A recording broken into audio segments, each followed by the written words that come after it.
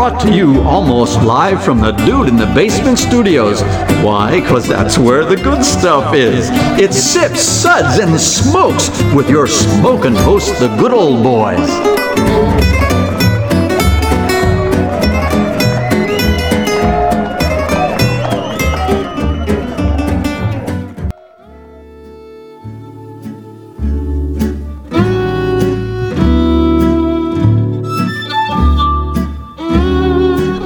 Now it's sippin' time. Hello and welcome to this Sips episode where everything good in life is worth discussing. We are the best thing on at 2 a.m. and we thank you for choosing to listen to us instead of, I don't know, Zane, what do you think would be on at 2 a.m. against us? The neighbors fighting upstairs? Alternative weapons and your ultimate slingshot story. Sounds about right. Hey, this is good old boy Mike, and joining me here on this episode is good old boy Zane. Hey, it's good old boy Zane from Louisville, Kentucky. Hey, our sip segments are all about wine, distilled spirits, tea, and coffee. Today, we're going to talk about the bourbon. We're talking about the Bourbon Classic Festival, which was held in Louisville, Kentucky. It's there each year, and this is actually becoming the big event for bourbon locally. We're going to talk a little bit about some of the products we got to try this week, as well as discuss some trends that are kind of continuing and kind of emerging, and just kind of a really good conversation all the way around. So I'm really looking forward to this today. How about you, Zane? Absolutely, and I would say that this is probably one of the leading whiskey events in the U.S. At this time, probably in the top 5. Yeah, definitely. We go to a lot of really great festivals, and there are a lot of good aspects about this particular festival. I think certainly being in the heart of the land of spirits and bourbon, being made, right there in the Louisville area, I think that allows a lot of people to probably attend and bring a lot of their products, as well as a lot of who's who, people that you actually get to meet that. You may be at another festival and get to taste the products, but are you really pressing the hand with Mary Ann Barnes and saying hello, for the first time? No, you're not doing that, when it's the festival in California, that's for sure. So, there's definitely, this is very much a social gathering as much as it is, tasting the products themselves.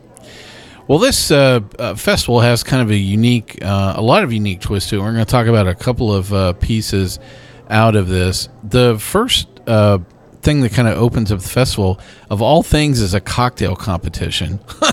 So, I know, I can hear the pep in your step. Cocktails and bourbon, I know. There's a place, but it's a small place, a dark place.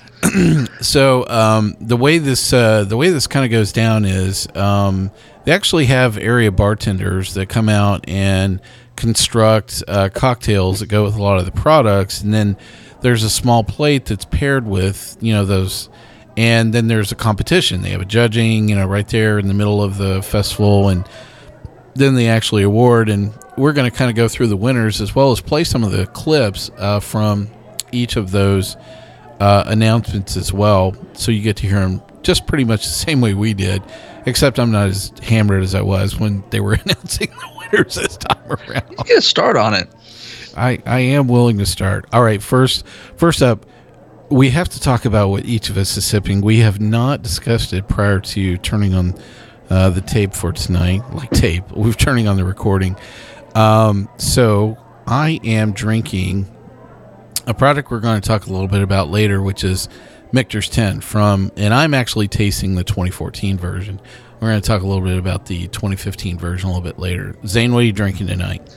Well, I am very jealous. I have some Old Forester Signature right here, and I also have a glass of Evan Williams 10-year vintage. Well, there you go. So some really great stuff, definitely for the two of us to sip a bit while we're enjoying, that's for sure. So the cocktail competition had some very interesting combinations. All right, so first off, was there one that you liked, Zane, that you remember? My memory was too much.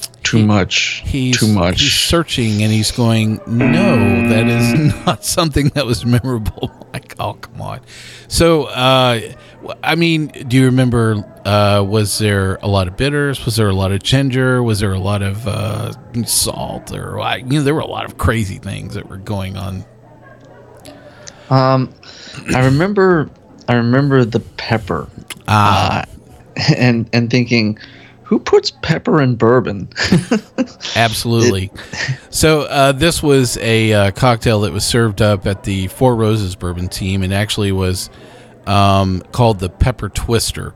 And I had a very difficult time getting through the drink. I think I even had like half a sip, and that was all I could muster out of that. And we're going to have a grand debate over the gentleman's name who made this. All right, so those of you that'd like to know how to pronounce this gentleman's name, go ahead, right on in. In the meantime, Zane and I are actually going to make fun of it. So it's Euan.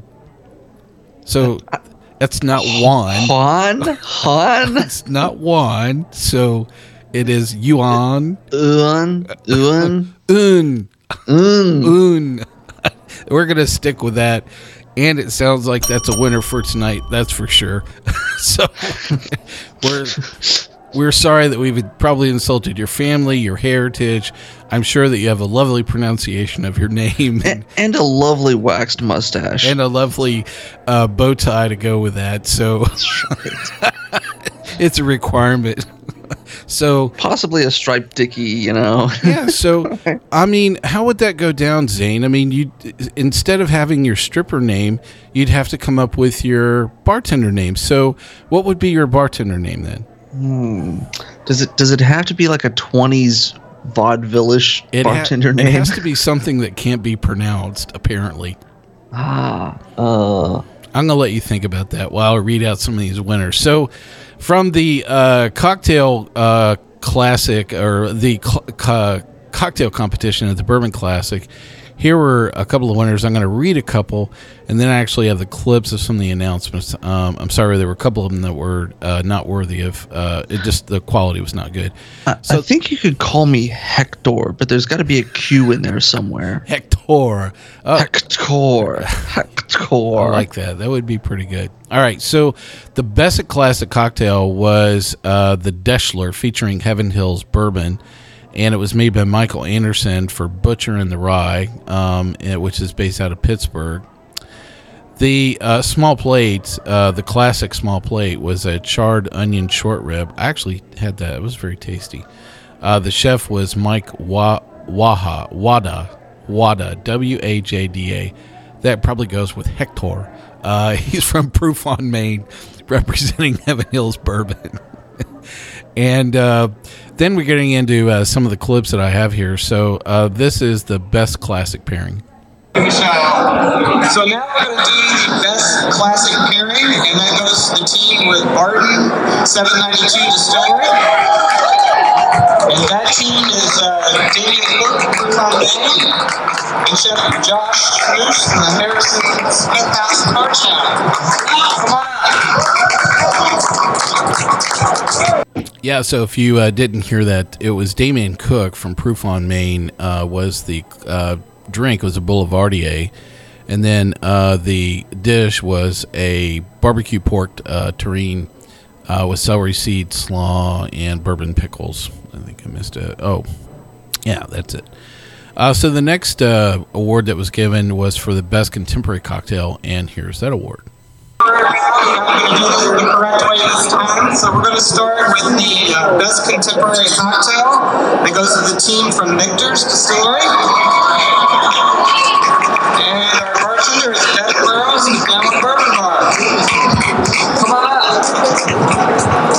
up. Hey, how about that? So that was Dr. No's Bubbly featuring Michter's Bourbon, Beth Burrows from Downwind Bourbon Bar.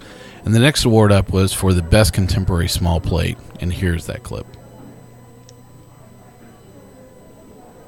Best contemporary small plate. All right. So we're going to go to, that goes to the team from Barton 792 Distillery. 17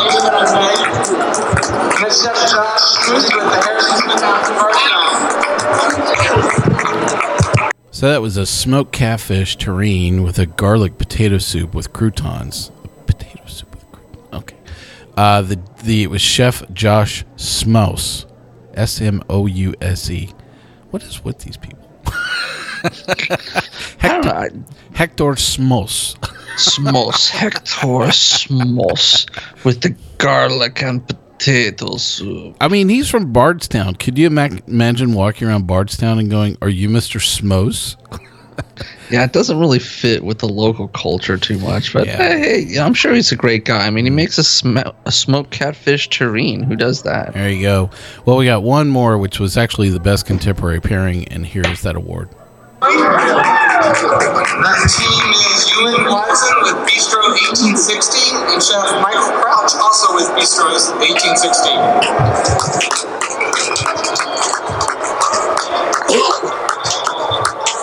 So that happened to be the pepper twister that we talked about, and the dish was actually a sous vide beef short rib with black pepper and cider glaze, and that was actually very tasty. I like the dish. Did not like the drink. So, well, there you have a quick roundup of the cocktail competition. We're going to take a quick break, and we'll be right back in just 1 minute.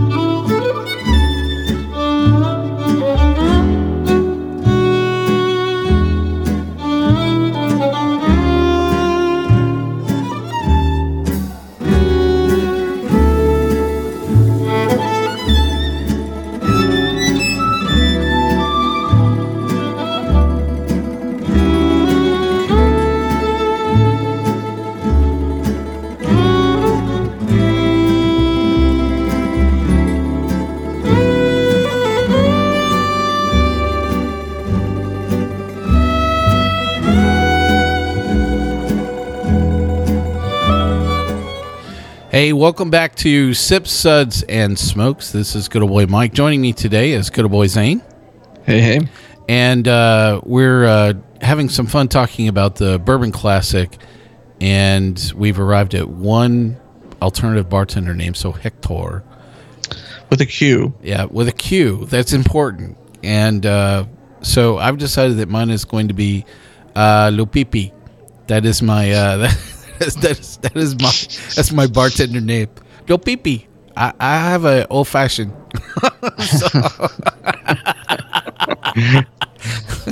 You just can't script this high quality entertainment, can you? No. Well, we definitely need to get to some bourbon. Zane gets the honors of going over our sips ratings for today. Take it away, Zane. All right, well, we'll be tasting and discussing these bourbons and rating them with the sips rating plus our signature sounds. Here are those ratings now. Number 1, give me a glass of water to wash out my mouth. I think that's exactly how I felt after having the pepper bourbon cocktail. Mm-hmm. Pepper and... who puts pepper in bourbon? It's just... It's not right. All right. Number 2, nice, but what else do you have? Well, isn't that nice? 3, that's interesting, but what was this again? Interesting. 4, let's keep this a secret to ourselves and pour me another. That's classified. I said that quite a bit that evening. There was a lot of 4s in that mix. There was a very good event. I'd say the average was above average. Mm-hmm. And one more. All right. Yes, 5. Oh my, I was unaware anything could be this good. Oh my goodness! Yeah! Thanks. And there were bourbons that made you sound like that. Oh, that's true. Yeah, there were a lot of things that both people watching that you got that same reaction as well. Well, rather amazing array of local brands, and I was about just as shocked about who was not there at this festival. And not making any appearance were the likes of Willet, not there. This is surprising. Yeah, I know. Angel's Envy, not there. I know where Wes was. Practically all of Diageo, they were. I don't think they were there at all. Did you see any of their brands? I didn't. I thought maybe they was Four Roses, but maybe it was just a poster. I didn't actually see or try any of their bourbons, so I don't know that they actually were present. Yeah. And Sazerac was nearly completely absent, and they only had like one of their brands there. You had Barton's, and did they even have Buffalo Trace? They remember. They did have Buffalo Trace in the. But they had Bullet. That's correct. I forgot. So they did have a pretty good round out. Okay, but, showing. All right, so 3 of their brands. That's not bad. So I'm not going to give them half a buzz. So we're going to kind of ping pong back and forth with a couple of our top choices from the festival itself. Let's see. Who has the cooler bartender name? Heqtor or La Pipi? La Pipi is... there's so many ways you can take that. I right? know, yeah. I mean, I would like a daiquiri La Pipi. It doesn't work, does it? No. But you know what? If I had a wax mustache, it would totally work. Okay, it would totally work. You gotta have the wax mustache like the guys at the Bourbon Absolutely. Classic. I think that's the only way that would actually go down correctly. Well, I'll go first, and then we'll ping pong back and forth. So I'm going to start off by talking about a product that we have not reviewed on the show yet. So we've talked kind of around some of these products. So my first choice that I want to talk about, these are in no order. It's not like 1, 2, and 3. It's just 3 things we're talking about. So it's Michter's 10. The 2015 edition is going to be the first product that I thought that I kind of chat about. So while we've covered the 2014 edition, and that's actually the one I'm sipping here tonight as one of our top sips for 2014, the 2015 actually continues this great run. This is still a source product, although it is a single barrel. Some of my tasting notes are that the honey tends to give way to a delicate spice element with this well-balanced oak. And this bourbon is all about balance. The shocking surprise on this 120 proof product is really the finish. There's just practically zero burn coming off the back end of this. And it's one of the few barrel proof products that I actually just love neat. With no water or cube of ice or anything. I love it just as it comes out of the bottle. My sips rating for this actually is a 5. Oh my goodness! Yes! Big surprise, right? Well, and you talk about, the barrel proof and no burn, and that's such a rare thing to find. I mean, you look at Booker's, you look at Stag Junior, any of the other barrel-proof bourbons out there, and drinking it neat it volatilizes as soon as it hits your tongue, right? I mean, you're basically just inhaling alcohol vapors at that point. With a lot of barrel-proof products, yeah. Mm-hmm.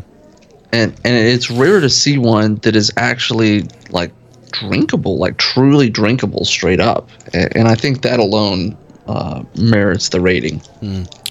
Wow, it was really awesome, and I actually got to meet Pamela, the distiller, there that evening, and got to tell her how much we've enjoyed all the really great products, and I'm looking forward to their juice coming online. I really, I'm probably going to talk about some of the products that's made with their own juice and not sourced, pretty soon. So Zane, what's up first for you to chat about?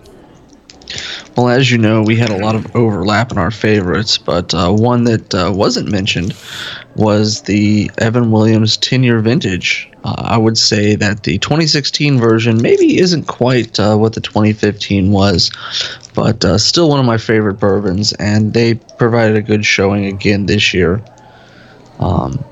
Lots of spice, lots of caramel. But what I always find with this one is that the spice, it's almost like an inverted apple pie. You think of an apple pie, it's got lots of apples and it's got a little cinnamon and clove. Well, this is like cinnamon and some allspice and maybe a little clove with a little bit of apples in it. So it's sort of like an apple pie a la mode turned on its head with, caramel sauce and a little creaminess to it. It's always one that I like a lot. I think I'll give this one I'd give this one a 4. All right, how about that? That's A 4. classified. Well, we're out of the chute, finally talking about some bourbon, which means that I'm sipping as we're going along, which is a really good thing. It's always a good thing. I'm sure that my stage name will probably improve by the end of the episode as well. We'll see. Probably not. Well, up next for me is also talking about another product that was available in the VIP area, which was they were serving all the Buffalo Trace products, and they pulled out the Eagle Rare 2015 edition for everybody. So this is not the single barrel version. This is just the regular Eagle Rare product that we got to taste that evening. But I had not had the 2015, blend, or it's not a blend, but I just had not had the 2015 product. So here's a couple of my tasting notes around Eagle Rare 2015. The palate is simplistically sweet without a ton of depth. Upfront notes of honey, toasted brown sugar, kind of new oak, and light traces of white pepper. I don't know that you can always distinguish white and black pepper, but in this case, it seemed to lend itself for that description. It's not really deep. It's very tasty. I would probably imagine that even non-bourbon drinkers would probably find this quite enjoyable. I found myself actually going back to sip this quite a bit. Sometimes, the festivals, you get really small portions to kind of sip on. And this was one of the few things that I actually went back and got another glass of to kind of taste it. It really was kind of sweet, on the palate overall. And I thought it was very tasty. Do you think that they've been getting sweeter over the years? I've noticed this trend with Eagle Rare. Yeah, I do think that's part of their mash bill that's kicking up as well. So, some of the other things around the finish that I wrote was kind of medium in length. It's kind of predominant with bubblegum, toffee, and honey. Like I said, it wasn't really bad. It wasn't like super memorable either. I just thought it was a solid, really solid bourbon. I give the Eagle Rare 2015 a 3. Interesting. So what's up for next for you, Zane? Well, I've got to talk about one of my favorites that I had, which was the Town Branch Rye. And I think that one of the reasons why that was my favorite was just because of how shocking it is. I'm not a fan of Town Branch bourbon. I think that they have a product that's way too sweet and lacking in depth and character. But their rye whiskey was something else. It was still fairly sweet. It had a high corn percent, but was not. It still had more of the dryness that you would expect from a rye over a bourbon. Great. You didn't get it in the nose, but once you get down into the drink, the great rye spiciness, right? The pepperiness, a little bit of that herbal character coming through. A lot of depth of finish with a nice kind of earthy aftertaste. I really like that a lot. And I think that as a surprise, showing, I was impressed. I would give that one probably a 5. Oh my goodness! Yeah!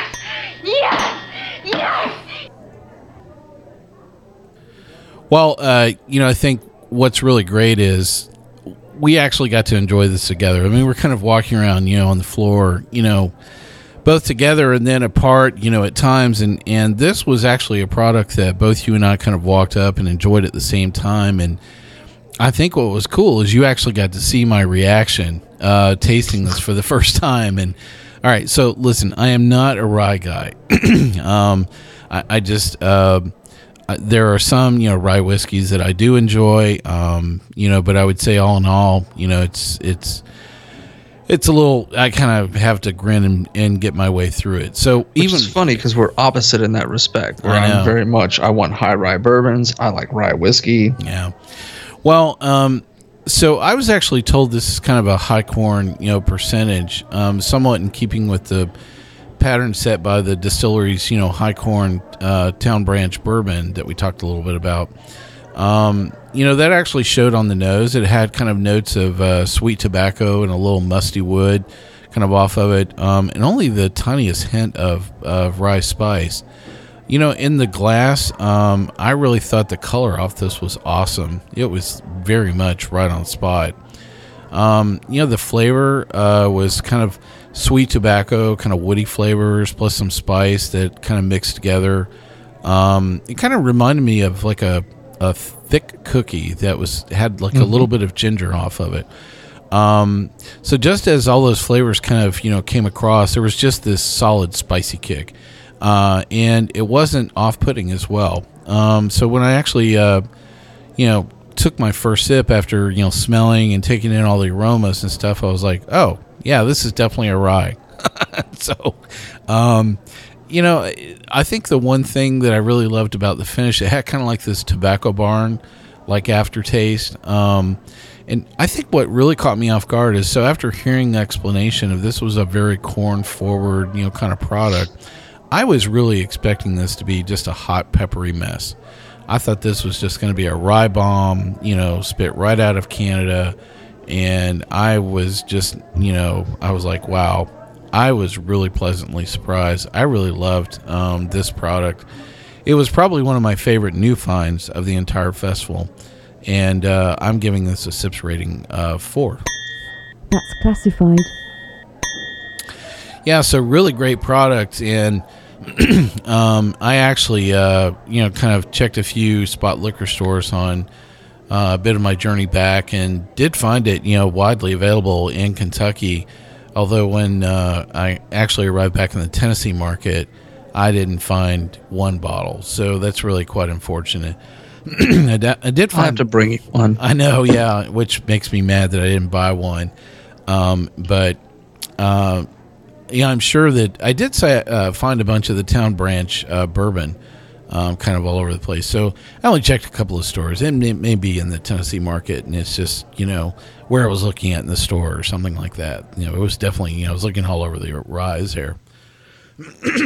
All right, so let's see. I think I'm up now. I already talked about all three of mine. So what's your last pick there, good old Boy Zane?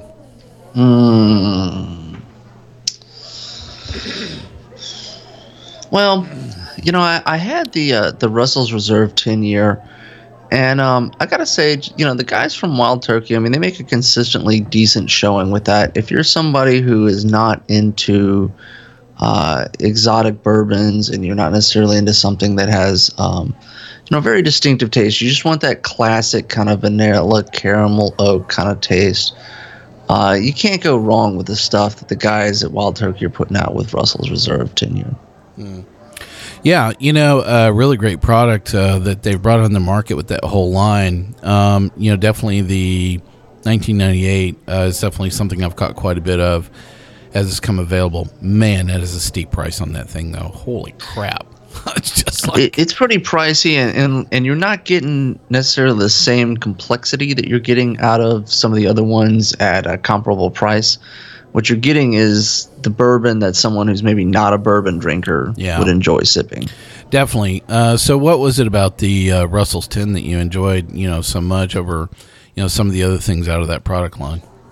I wouldn't say that it was something that I particularly... I would probably give it a 3 rating. Interesting. But I would just say kind of the consistency. I think the reason why I would not pick something else that was higher was just because I didn't get the opportunity to try some of the other ones that maybe would have stood out. The ones that I did try, I was kind of like, okay, not great, So you and I got to kind of turn and pivot and actually try a what I would consider, which one of these things is not like the other, bourbons. It was actually directly across from the Town Branch Rye. Certainly the flavored stuff, the Boltons. Yeah, no, we're not going to talk about that tonight. Definitely not. So the one product that kind of caught our attention was actually the bourbon from Kings County. Absolutely. Yeah. So this is actually made in New York. The distiller, Colin Spolman, was actually right there. It was actually part of the presentation, like right before the grand tasting actually started. So we got to see him on stage, but it was good to come down and actually chat with him. And so there's actually another bourbon, a couple of other ones that, we're going to have on another show, which is both Hudson's as well as Pine Barrens are a couple of other craft distilleries in the area that we're going to actually have a different show. But it was kind of cool to try that. It was good. It wasn't great, but it was good, wasn't it? It was good. It was not what you typically see out of your Kentucky bourbons. It may be that they're using a different water. Yeah. But it was pleasing. I mean, they had a good, solid product. A little different than what you normally expect out of a Kentucky bourbon, because it's not a Kentucky bourbon. It's a New York bourbon. Yeah. Well, I look forward to actually covering, more of that product line on a future show, but it was kind of cool to definitely check that out. Well, that covers a bit of some of our top 3 and some interesting products. And listen, we're going to take another break here. We'll be right back. We're going to talk about some of the things that we didn't like on the floor after the segment break.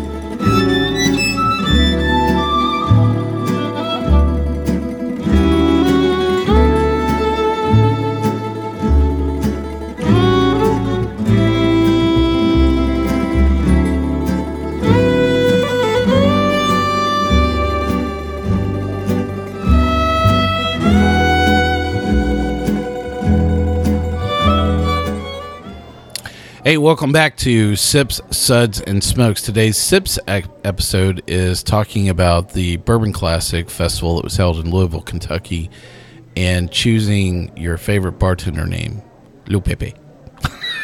And I'm Heqtor with a Q. This is good old boy Mike and good old boy Zane with the last segment for our episode here. We've just chatted about some things that we enjoyed on the floor, and I thought we'd take a walk on the other side of the coin and kind of talk about some things that were just not quite what I was thinking they were going to be. So I thought that I'd start off hammering something. I'm sorry. I thought that I'd start off talking about a product that's actually, kind of gone through several different gyrations. So the 1792 Ridgemont Reserve single barrel release was one of the products that was being poured actually for the first time in this kind of new packaging. Okay, so I really love the port finish version. Barton did a great job, with the port finish off, this product. Everybody was raving about it. It was like the perfect marriage. When you look at 1792 Ridgemont Reserve to begin with, it's a very fruity bourbon. It's a wonderful product. It's one of my favorites. Putting it into a port barrel was a stroke of genius because it just enhanced every one of those characters and made it more so. The single barrel, well...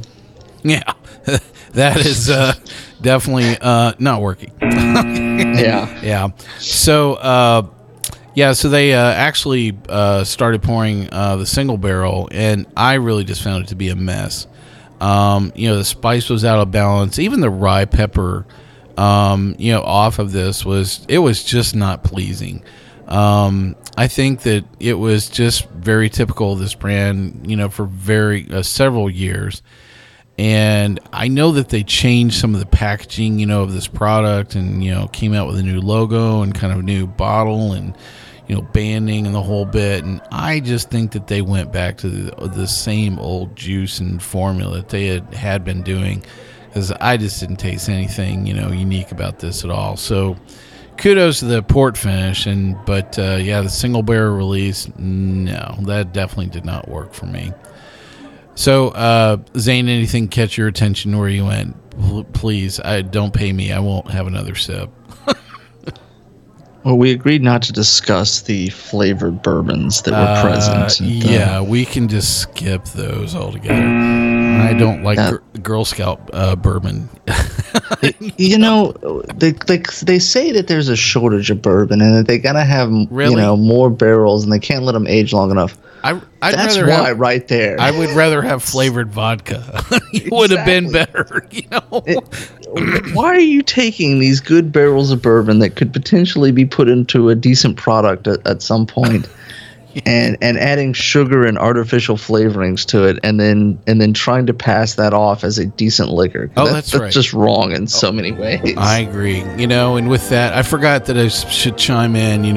It's worthy. You can't drink flavored bourbon in the land where you hear my old Kentucky home. There's just some of it is sacrilege, where that just is like, are you kidding me, man? It's an oatmeal raisin cookie bourbon. What are you thinking, man? So. They had strawberry rye at the liquor store the other day, and I almost bought it on accident because I saw, this is a rye whiskey I hadn't had before, and then I saw strawberry. I was like, oh no, stay away. Does it come with step back very slowly? Does it come with one of those Curly Q, straws that you like get, a Twizzler, with right? Maybe if you had one of those bartenders to make a cocktail with one of those flavored bourbons, it would have tasted even worse. Heqtor made you this. Lil Pepe's strawberry bourbon. Oh, that's right. With a little bit of cream on top. Oh God. Well, what was so funny is when you and I were trying the flavored bourbon products, we looked at each other and I was like, oh crap, my glass is just screwed for the rest of the night. It's like coated. And I don't know who. It's like a film. You and I were looking around for a fire hose to try and rinse our glass out with. I was like, I am not smelling a Girl Scout cookie all night long. It is not happening. So yeah, we actually managed to rinse out our glass. But there was actually another product over on that side of the floor that kind of caught my attention as well that I had not had, which was the 1870 Old Forester. So this is a product that I think I know a little of the history, but I'm probably going to screw this up, Zane. So I think that they made this, they took it off the market for a little while, and now it's coming back. Is that part of what went down with this, or the story around this product? I don't know the whole story. It was something like that. So yeah, because it was like I think it was like their premier small batch product, and then they took it off, and then they launched like a new series of small batches that were kind of like all different namies. So it was around some other colleagues at the time. They're like, Mike, you should try the 1870 Old Forester. And I'm like, okay. That did not work. I thought that it was just a thin, hot mess. I really thought that this juice was just riding on the historic brand and the previous batch recipe. And definitely for this price point, I mean, it should have been a lot better. I really thought at the end of the day, this was 90% brand and 10% juice. It was just, I was really, quite disappointed all the way around. Yeah, I mean, there's nothing wrong with Old Forester as a brand. I love their 86, and I'm actually sipping their 100 proof signature right now. But for this product and at the price point that it's at, you would expect it to be in line with like an Elijah Craig or something like that. Yeah. And boy, is it lacking. So I thought I'd talk a little bit about some of the other products, that we got to try this week that were actually outside of the festival itself, and because there were some really good ones that we got to try. So if you happen to catch our other episode, that we got to sit down with some other folks that were from the media covering a lot of what we did. We talked a little bit about what we did at these places, but we didn't actually talk about some of the products. And so I thought I'd spend a little bit more time talking about some of the products as well. We got to go check out Peerless Distillery. So Corky Taylor explained the rich history of this distillery. And this whole place is, just what you think of in a craft distillery. It's actually the opposite of that. Because with the cost of automated control equipment or programmable logic controllers that sniff, measure temperatures, check volume and weight and everything at every, waking moment. So this is what you find in a lot of the macro distillers, and it is right there at Peerless. So it's kind of like this miniature version of a macro distillery. I thought this was actually going to be another tale of delusions of getting rich on the current bourbon craze and actually, just by selling White Lightning. Well, it's kind of close, as they actually do sell moonshine in like 12 different flavors, but they have been setting back quite a bit, a large quantity of their production actually for bourbon. And Corky actually broke out a couple of bottles and let us actually try their rye, which is about 10 months old. And I was floored on how good this particular product was. It was actually at 100 proof, and I think that the small group of people that I was in, I think all of us said that we would actually buy that in a heartbeat. Compared to some of the other 2-year ryes and 3-year ryes, that I've had, I really thought this had just an incredibly, rich flavor to it. Kudos to Corky. I think it's going to be a great product that's, going to come out of Peerless Distillery. Have you, now I know he hasn't opened up the rye for a lot of public tasting, but is there any other buzz there in town about what they're doing, or is this like a super big secret or something, Zane? Well, we know about them. It's kind of cool that they're right here. They're pretty local. They're getting buzz, but they haven't actually. They have the moonshine, which hasn't really picked up much steam yet. So people are kind of interested in they're watching them, but there hasn't been a lot of stuff actually released to the marketplace yet. Yeah.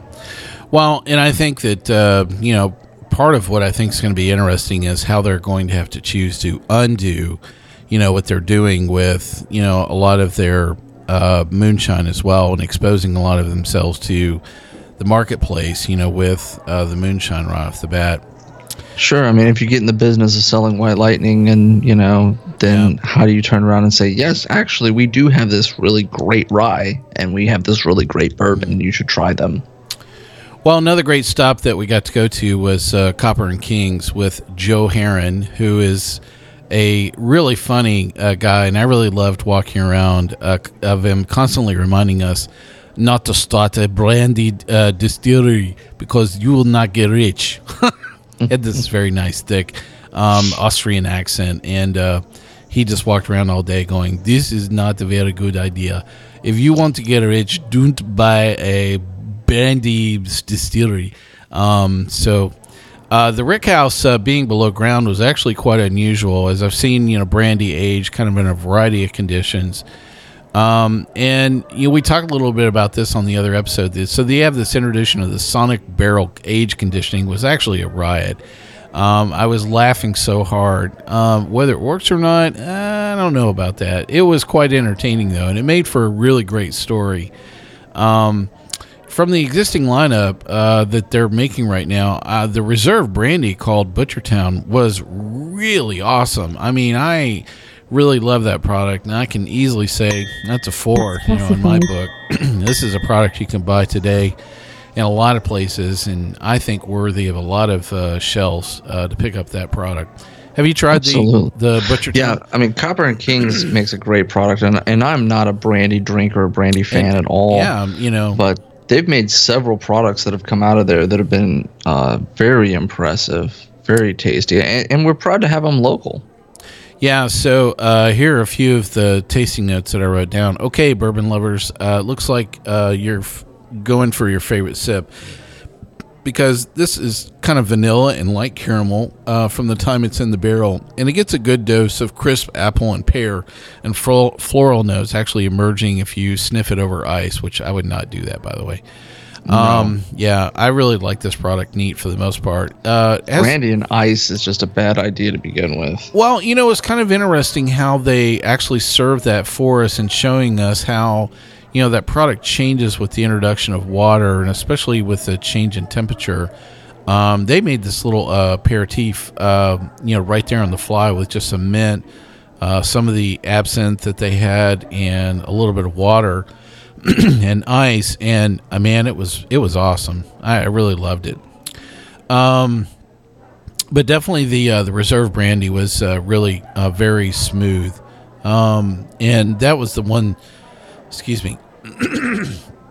That was actually the one word that I heard a lot of people, kicking in. There's just very well balanced, and for a lot of people that have been drinking all day, to say that they really loved it, I thought was really quite surprising. So we hope to really kind of cover a full lineup of all the Copper and King, product lines, because it is quite vast. I mean, you had, I don't know, like 12, 14 different, products, and so. And they actually broke out a brand new product line for us, and we talked about this briefly on the other show, but we actually didn't talk about it in detail, and kind of which ones that we all really loved as well. So I have this really unique concept called the Kraftwerks, as how Joe said, the Kraftwerks line on aging brandy in a beer barrel that was actually once a bourbon barrel. So that's why you heard Chris chiming in going, it's a brandy in a beer barrel that's a bourbon barrel. It's a brandy beer barrel, bourbon barrel product. You maybe need... There should be one word for that. Bourbon brandy. It's Le Pepe. Le Pepe. Le Pepe. So there were a variety of products, and I thought that kind of gave the quick rundown of these. So... and a lot of these names you'll recognize. For those of you that certainly love beer products, the first one is Three Floyds Dark Lord Russian Imperial Stout. This is definitely a very difficult beer to find. You can only get Dark Lord if you go to the Dark Lord Festival. Mm-hmm. And, it was kind of interesting that they actually snagged a few of these barrels. This is the first time that I actually had heard anybody actually reusing, those barrels at all. And so I thought that was a very interesting choice. The next one was the Sierra Nevada Smoked Imperial Porter. A lot of people know Sierra Nevada, but maybe you don't know quite, that Smoked Imperial Porter product as much. It's in their lineup, but... It's hard to find, though. Yeah, it is, for sure. And the last one is the Oscar Blues Goodnight, and then the next one is the Against the Grain McFanny Bob in a peated Scottish ale. And... I really love the Imperial Porter. That was my favorite, out of the whole lineup for sure. Well, yeah, it was a really cool, place to hang out there at Kraftwerks, and it was interesting how Joe, really talked about that whole place has been almost constructed as an event venue, kind of even from the get-go, and I thought that was. Quite a innovative move and some way of, moving cash, kind of in there. I love the way that they've taken all the reclaimed wood off Whiskey Row and all those old abandoned buildings and then turned it into something new. Yeah, it's definitely... we definitely use the word hipster quite a bit as we were walking around. It certainly is a hipster place, right? A brandy distillery in the middle of bourbon country. As Joe said, look at that monarch butterfly sanctuary here. It's like, okay, all right. That's not something you see every day at a distillery for sure. Yeah. Yeah. Well, really great time, at this festival. And... I really had a great time, chatting about it today for sure. So let's go ahead and close our episode out for today. We hope you've enjoyed this episode, and you can catch all of our episodes online on SoundCloud, TuneIn, Stitcher, YouTube, PRX, and Spreaker, our native media host. iTunes and our own Android app are the easiest ways to enjoy the show on your phone. Just search for Sip Suds Smoke on iTunes or in the Google Play Store.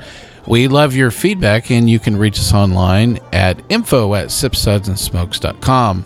Our daily tasting notes flow out on Twitter every single day.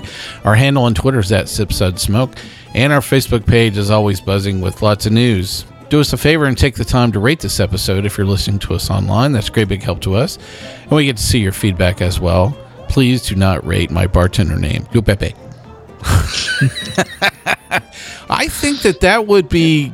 maybe that's a contest, that we should run, Zane, The bartender names, I like that contest. And rate a wax mustache. I think that would be, a requirement for sure. I think as a Facebook contest, you submit your photo, you post it up on the Facebook page. Right. Yeah, I don't do well with photography. That's why this is a radio show. I didn't mean us. I meant our listeners. Oh, well, that's true. That would be kind of interesting. I don't know. Some of our listeners are a little scary. You're going to get that crowd.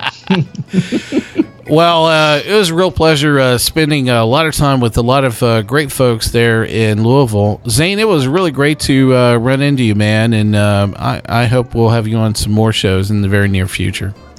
Absolutely. I'm always happy to go to local events and talk about them on the radio. That involve drinking bourbon for especially bourbon, 4 solid beer, days. Gin, you name it. Well, it's good old Mike asking you to keep on sipping. Come back and join us once again.